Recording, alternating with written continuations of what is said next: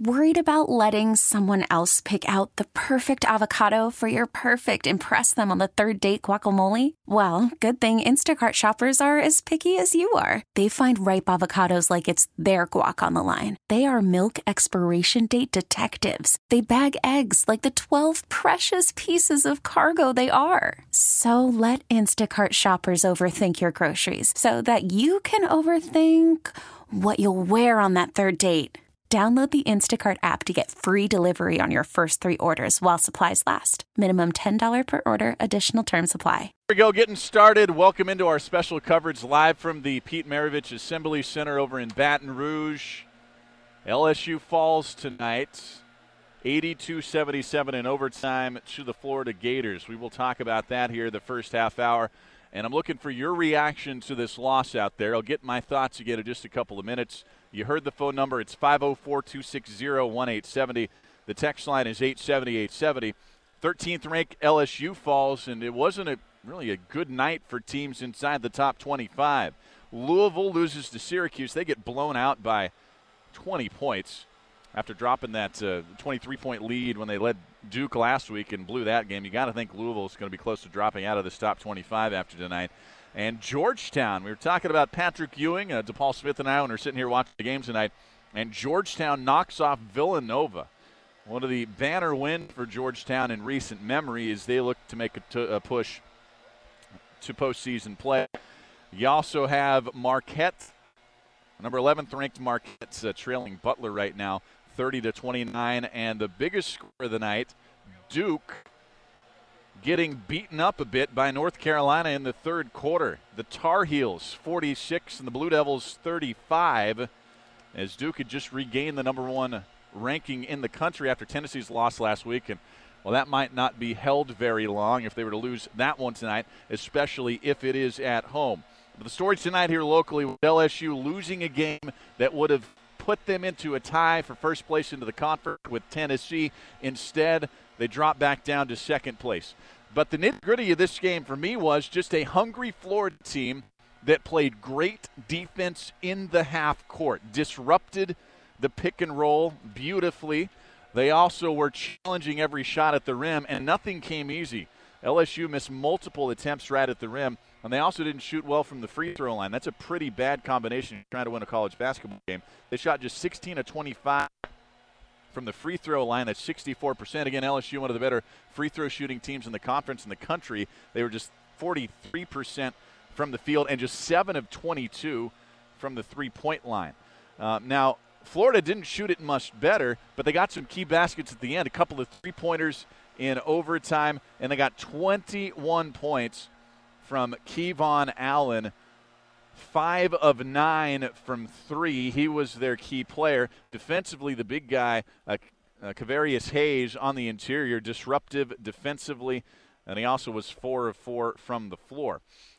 Coach Will Wade in his post-game show, he was talking about his misuse of Darius Days. You know what, I agree with him there. Days only getting 11 minutes. He was very productive in those 11 minutes. 4 of 5 from the floor, had 4 rebounds in 11 minutes. Should have played a lot more. Some guys who were not productive in their minutes. Emmett Williams off the bench, just 14 minutes, no points in this game, just a couple of rebounds. And also Tremont Waters, 3 of 12 from the floor, just 2 of 8 from 3. And he also, I'm not blaming him for this miss, he had a chance to tie the game in overtime after a steal by Javonte Smart. Got it to Waters, and he had a 3 teed up from the left angle that from our vantage point on the opposite end of the court looked like it might have gone in, but it bounced off the front of the rim, and that was basically all she wrote here. So this is no indictment of LSU. Losses like this happen in college basketball, especially if you're a team that isn't really one of the dominant powerhouses in college basketball. I pushed back on that storyline this week. That's an unfair standard to hold LSU basketball at this point, too. They're a fantastic team. They have the guard play, the young athletic play from their front courts to make a deep run into the NCAA tournament. But expecting them to go out and beat teams as good as Florida and blow them out every night is just unrealistic at this point. Perhaps this program gets to that point eventually. But right now, tonight, at this point, yeah, it's just not happening. Skylar Mays had a great game. He played 40 minutes, 40-plus minutes in this game, 6 of 12 from the floor. He had 18 points to lead the Tigers, and the Tigers did get 5 players, all 5 starters tonight, into double figures. Even Marlon Taylor, he had 10 points and also knocked down 2 of 3 from his threes. So don't read anything.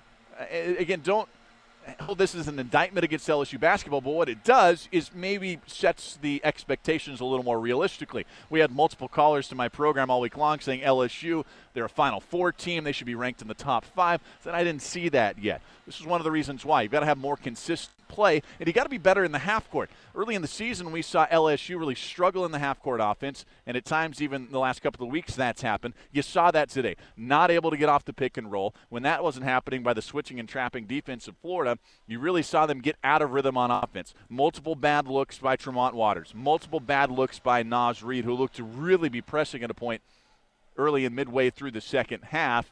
And then Emmett Williams just a non-factor because really they were slowing things down there in the half court defensively. It's a great win for Florida. I mean, let's be honest here. This Florida team, who's on the outside of the NCAA tournament bubble looking in, they get this win on the road against a top 15 team in a hostile environment. This is going to be that star on the resume. They probably move up on the bubble. They still be on the outside looking in, I believe, right now, but they're 15-11, 7-6 in conference play, and they get LSU later this season again. It's a good Florida team. It's a well-coached Florida team, and one of the best defensive teams in the conference. If you want to hop on in, it's 504-260-1870. Curious to hear your thoughts about this. The text line is 870-870. Here's a text from the 504. I think they were looking past Florida at Tennessee. Teams get a little full-headed with success. I don't believe that this team was looking ahead. I don't. They're too young to look ahead that way. We talked about they were too young yesterday when we were talking with Scott Alexander. They're too young to know any better. That's one of the reasons why they go into a place like Kentucky and are able to come out with a win and don't look rattled at all at Rupp. Well, they also, on the opposite side of that, they don't know any better to look ahead and look past a team like Florida, who's against a good basketball team. Might be a down year for them relative to their really high expectations for this program over the last couple of decades, but this might be a tournament team. Again, no indictment that they lose to a tournament team even at home. Here's a text from the 985. And so the implosion of LSU basketball begins. The name's on the jersey, the coach, the rankings, none of it matters. Give them some success and watch the wheels fly off. Thank God baseball has started. Yeah, I don't believe that at all. There's overreaction here to one loss. We have Logan, who's that on the phone line? Greg? Okay, let's go to Greg in Gretna. Greg, welcome to the show. What's your thoughts about the game tonight? Yeah, I mean, you making Florida sound like they're such a great team. I mean, they're 50%. I mean, come on, look at their schedule. Look at the wins. I mean, you just said you're talking about Florida? Yeah, I mean, I'll tell you now, we're going to lose to Florida at Florida. I mean, you might as well chalk that up as another loss.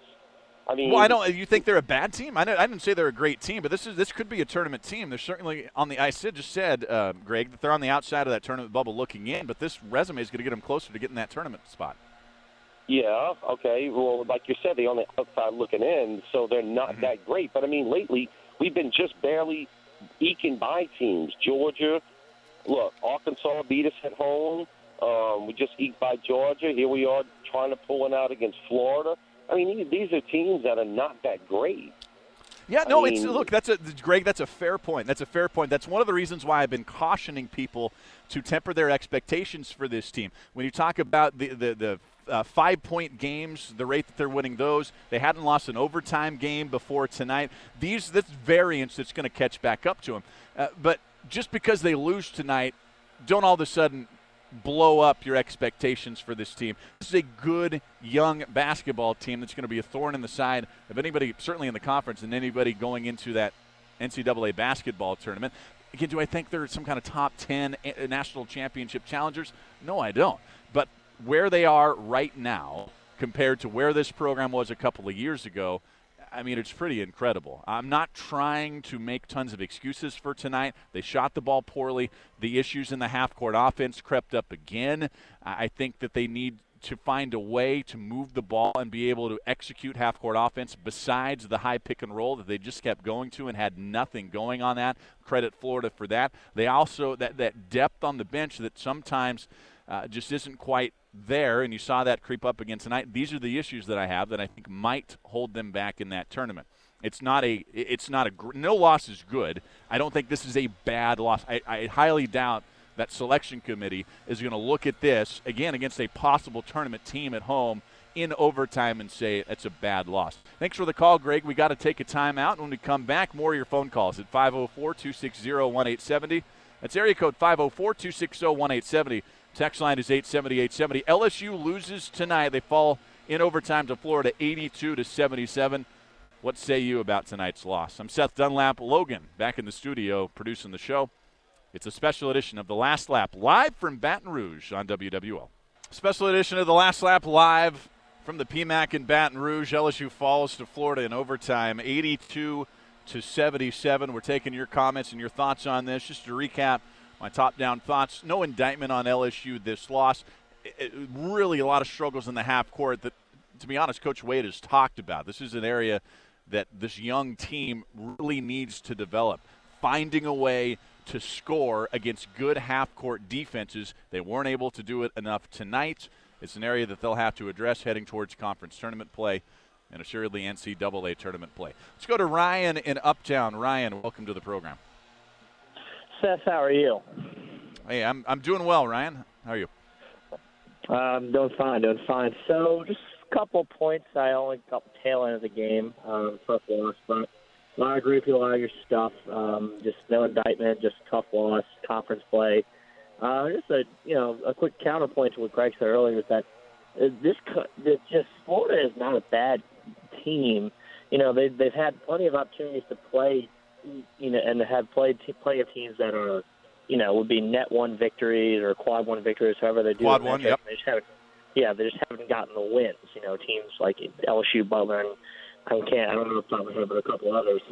And the SEC, and this is also kind of a counterpoint to him, saying you can buy teams like Georgia and, others. The SEC in general, the past couple of years has vastly improved in basketball. It's been insane. From top to bottom, this is one of the best overall leagues in the country. There are only a couple of teams that just really aren't that good.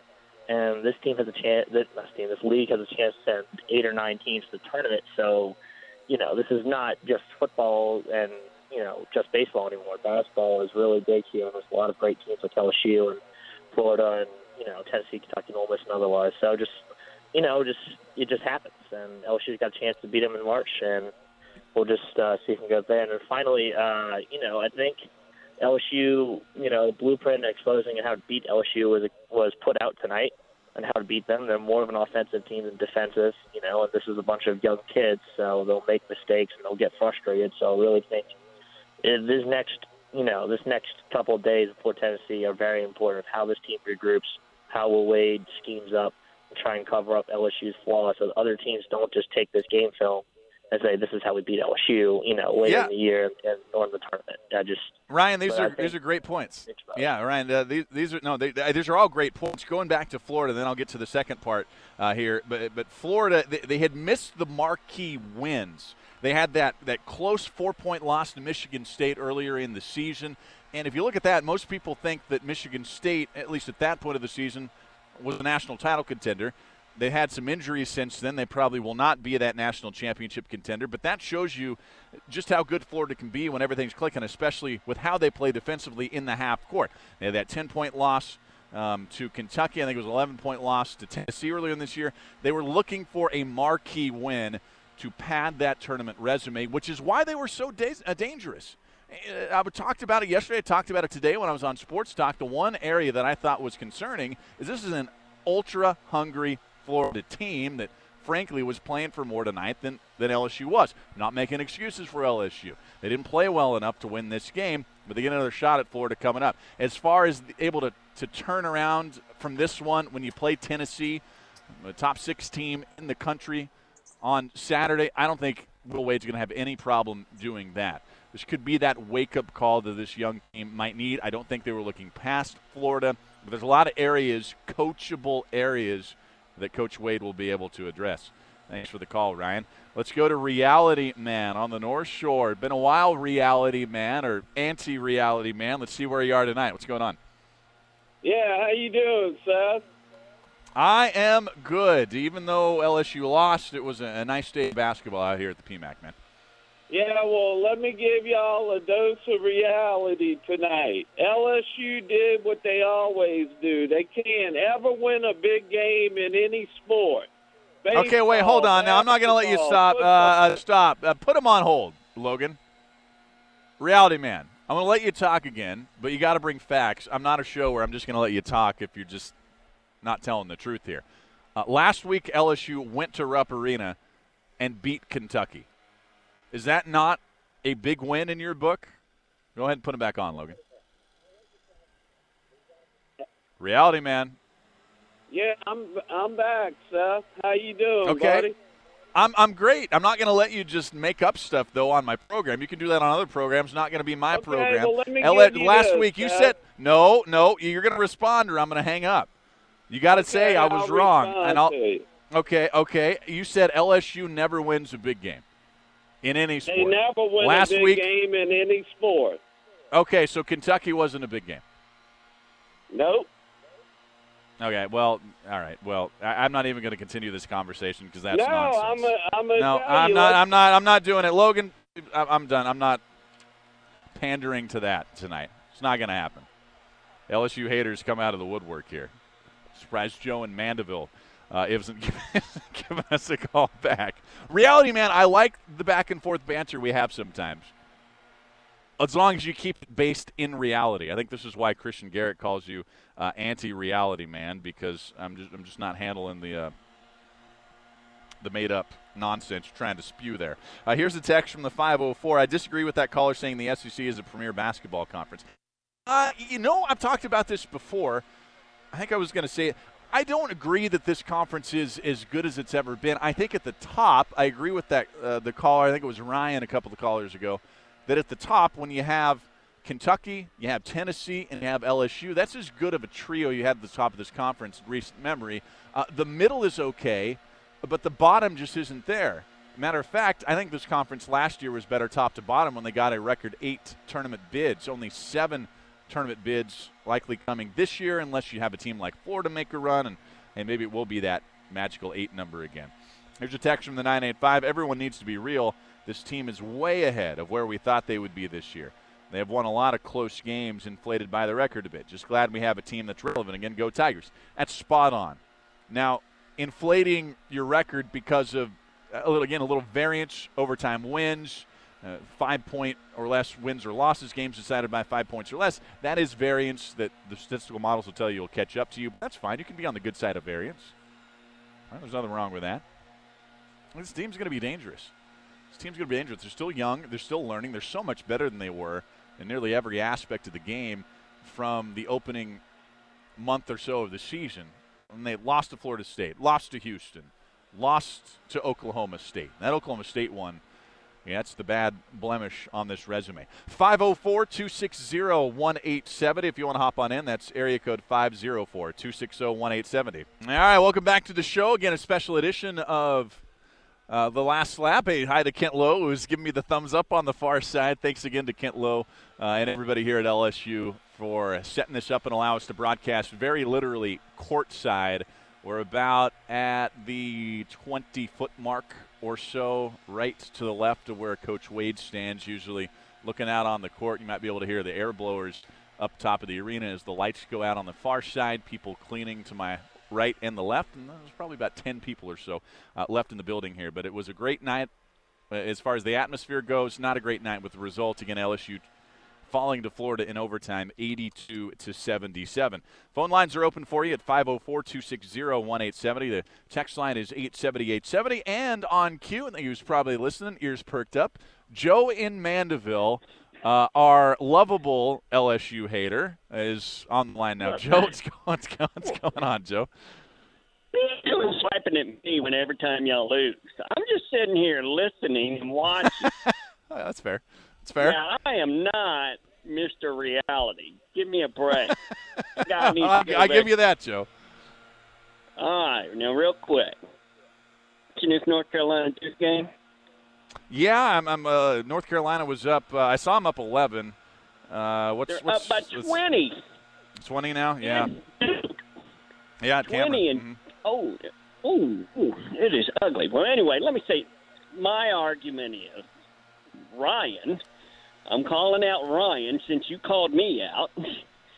The SEC is not the better conference in basketball, okay? And number two, LSU, and I'm going to say this again, is not a 3 seed in the tournament, okay? They won't be after tonight, Joe. You're right about that. They're probably a 4 seed right now. But you see my frustration here. Y'all get on a little roll, and y'all are a number 1 seed. What is it? Come on. Well, I don't know. Y'all, I'm not part of the team. Don't throw me in there. I know. But you know how Christian is. Well, hey, now, you don't take shots at Christian, Joe. Christian hasn't done anything to you tonight. Come on, Joe. No, I will say this in defense of Brian. Go ahead.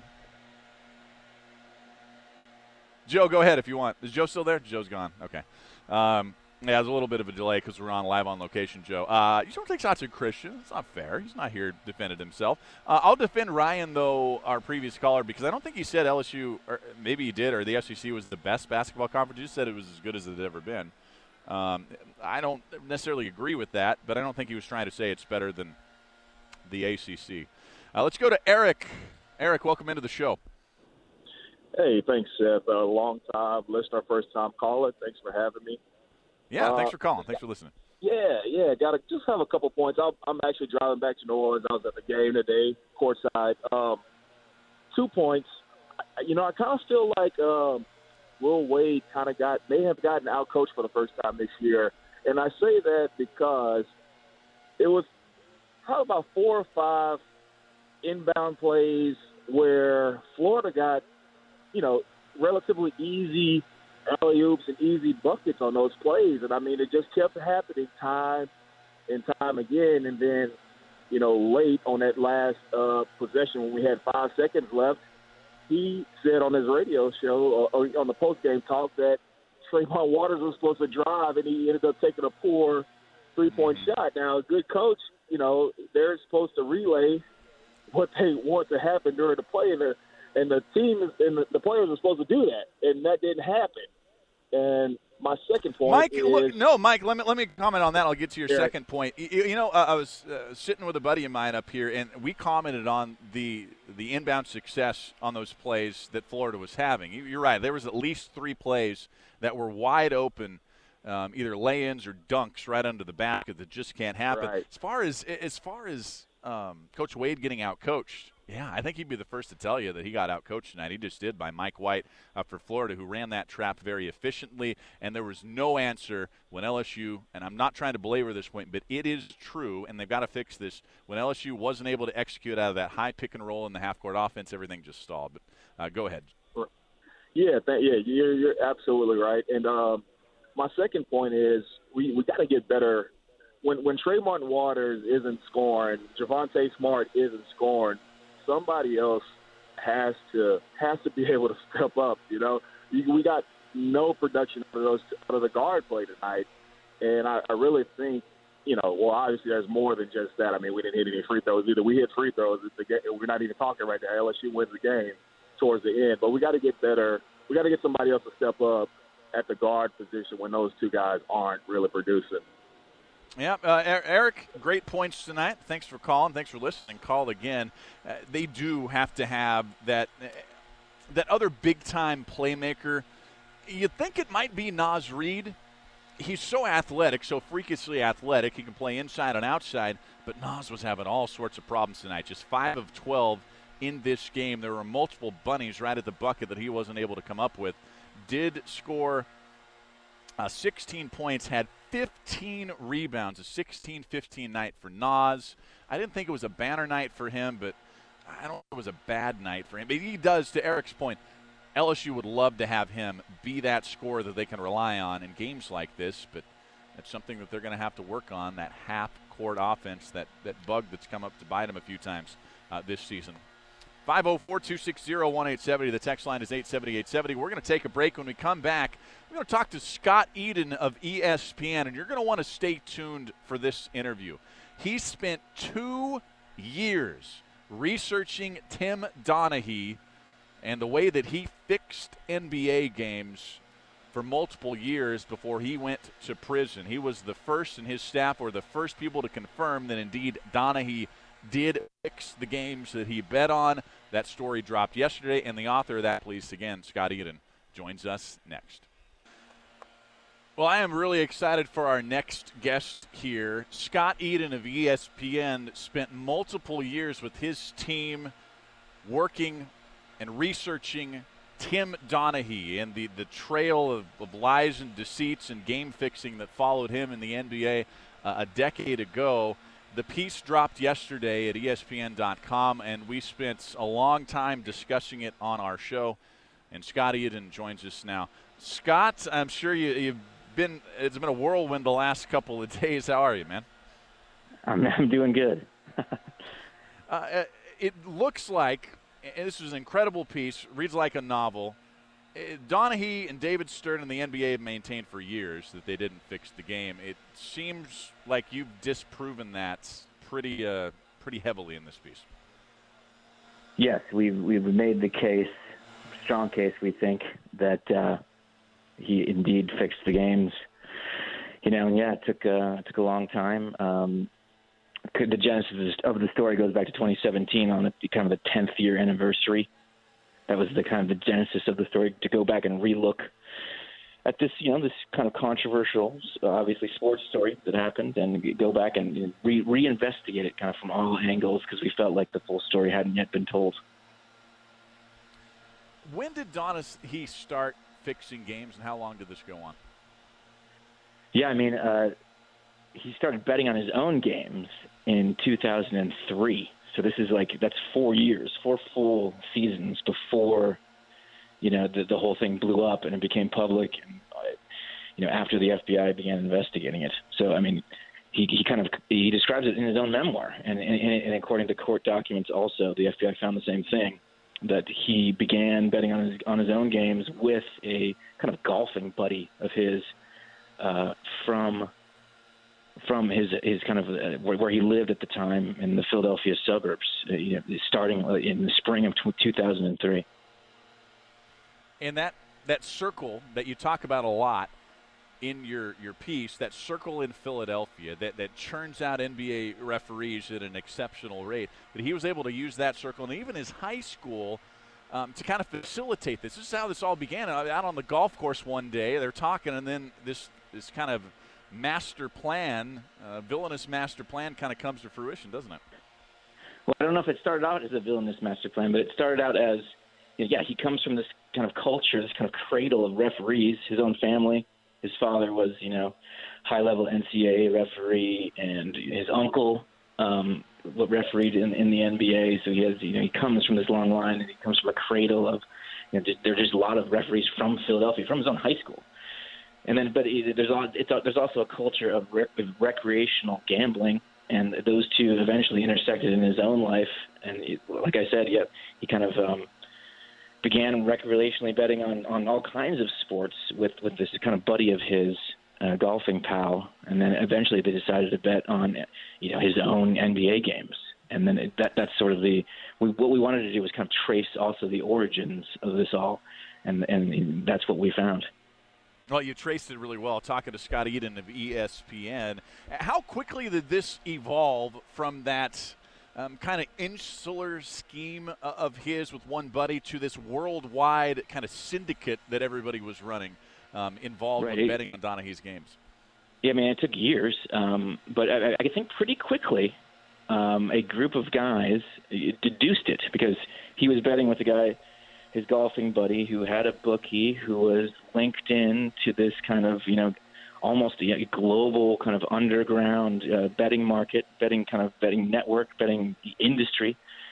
And they saw that this guy's golfing buddy, and it was sort of betting on these games, and he was losing in almost everything else except for this one specific bet, and they were bets on games that Tim Donaghy was refereeing. So a group of gamblers deduced that something was going on. They saw a pattern, and they began betting on those games. And their suspicion was that he was fixing the games, because on every other bet, they mostly lost, except for the games that Donaghy himself was refereeing. And that began also in 2003, 2004. How much money was eventually involved in this? It sounds like it was hundreds of millions of dollars worldwide bet on these games? I mean, it's really hard to know, but there have been hints and suggestions over the years that yes, potentially hundreds of millions of dollars bet. You know, an FBI agent that I spoke to was a key source. You know, his understanding was that hundreds of millions of dollars potentially was being won. You know, being done on these games over the span of these years. I mean, this story is absolutely incredible. It's incredible. And you mentioned the FBI source there, Scott. The Gambino crime family is somehow involved here because correct me if I'm wrong, that FBI source was investigating the Gambino crime family, and that's how he came across this? Right. So the FBI had they have crime squads that focus on each of the 5 families, the kind of famous, mafia families of New York City. They were specifically investigating ongoing over years the Gambino family. And they had a tipster from within that kind of world who in October of 2006, gave them a tip that there was a referee potentially corrupted, and people were betting on this referee's games. There was no name attached yet. It was just there's a referee in the NBA. Lots of money is being bet on this guy's games, and they're winning. So they took that tip and went with it, and that was like the origin of the FBI investigation. So 3 years after Donaghy began betting on his own games, the FBI got wind of it. How did these people think that they were actually going to get away with this? Because they seem to be flaunting, at least at the end of this, when the money really started rolling in, that it seemed like they kind of believed that nobody was ever going to catch them. Right. Well, at first, the guys betting on it was just they saw a pattern of wins. Right. They didn't put in a fix with Donaghy. It was just Donaghy betting with his golfing pal, right? And they saw a pattern and were betting on it. So they didn't know that he was fixing the games. And they didn't have any contact with Donaghy at all. Only when one member of that group decided to do a face-to-face deal with Donaghy in December of 2006, the 2006-2007 season, did it kind of enter the realm of, a gambler now is sort of doing something criminal. And that was this face-to-face deal that one of the guys, Jimmy Batista, who eventually, pled guilty to illegal gambling in this scheme. He did this face-to-face deal where he went to Donaghy, said, I will give you $2,000 per game. You give me a pick, and we'll take that pick, and I'll bet on it. But I'll give you $2,000 if that pick wins. And so that's sort of when it went really crazy. That's when bet sizes started to really explode at that point. That moment right there, Scott, it reads like it's so key, and there's still some, not disagreement maybe is the wrong word, but a little lack of clarity from Donaghy and the people around it, whether that he was forced into this, threatened by this syndicate, or he went willingly along. Which one of those really was it? That's Donaghy's claim, that he was threatened and forced. The two other, the co-conspirators who were eventually pled guilty in the same scheme say that he did not threaten him. They did not threaten him. So, I mean, it's kind of he said, she said, but it's two against one. So, it's a many against one in this scenarios. Are you surprised how many people went on the record for you in this? It's almost everybody is named sources here. I think there's a few unattributed sources. Were you surprised about how many people were willing to talk about this? I mean, it's 10 years later, and you can never predict. You want to get everyone on the record if possible. But I can never predict who was going to say yes and no to be on the record. To be honest, I try to convince everyone to go on the record. And I try to convince everyone to talk to me. So I don't know. I've done stories like this before, and you can never really predict who's going to say yes and no to that sort of demand. Sure. I guess the reason that I asked that is, this is a shady underbelly of our gambling world that's now proliferating with the Supreme Court ruling a couple of weeks ago. I think you talk about that at the top of the article. This is one of the reasons why that your team felt it was very important to do this story. Right. Were you ever uncomfortable investigating this with some of the people that you're talking to? Let's be honest. It sounds like a lot of those are still connected people. No, I wasn't actually. To be honest, no. I mean, and none of the people that were the professional gamblers involved, yes, they're betting illegally, and they are using, black market street bookies or offshore sort of quasi-legal, illegal, these offshore betting books based in the Caribbean or in Asia. But they're not mobsters. They're not like made guys. Now, the betting patterns that people picked up on eventually did get picked up on by Gambino, also bookies and gamblers. So, I mean, there's an intersection between actual mobsters and the gambling underworld. But I never felt threatened. No. Is the NBA still denying this? And by the way, we're talking to Scott Eden of ESPN, who wrote that incredible piece with his team yesterday. It dropped at ESPN.com on Tim Donaghy fixing games, and he sourced everything here. And NBA has denied this for years. Scott, Donaghy's denied this for years. Is the NBA still denying that Donaghy fixed games? Is Donaghy still denying this after this wrote? Definitely, yeah, they certainly are. And it's odd bedfellows, right? The NBA is in a strange position of having to kind of, be on the same side as Donaghy in this. I mean, but that's not uncommon. When sports leagues, have in front of them the possibility of the taint of the fix, they are really, the instinct is to bury it. I mean, right? Because the integrity of the game is that it's existential, right? If it can be shown that a game can be fixed, I mean, the conspiracy theories blossom. Everything is called into question. That is why the professional sports leagues are so very sensitive to this issue. I mean, there's a guy named Declan Hill who's a great scholar and a journalist who's researched match fixing all around the world, and he makes the analogy that it's like a sausage maker, who realizes that some of the meat in their sausage is tainted. They don't want that to happen to begin with, but once it does happen, the instinct is to cover it up, right? So it's the same with sports leagues. Go ahead, Scott. There's a little bit of delay here, by the way, because I'm on location, so sorry about this through the interview. I guess the $100 million question at the end of this, heck, maybe $100 billion by the time it's over with, is this going to be an issue, not just for the NBA, but professional sports going forward now that sports gambling is going to be legalized across the country piecemeal, but it's coming? Oh, it's coming, yeah. I mean, on the one hand, legalizing sports betting is a good thing because it will, the sunlight will, the transparency should help suss out, potential funny business, right? But on the other hand, people need to understand that the betting markets, with legalization, are going to explode. The amount of money that's going to be bet is going to increase exponentially. And I think people need to also understand that betting markets are like financial markets. They're very sophisticated now.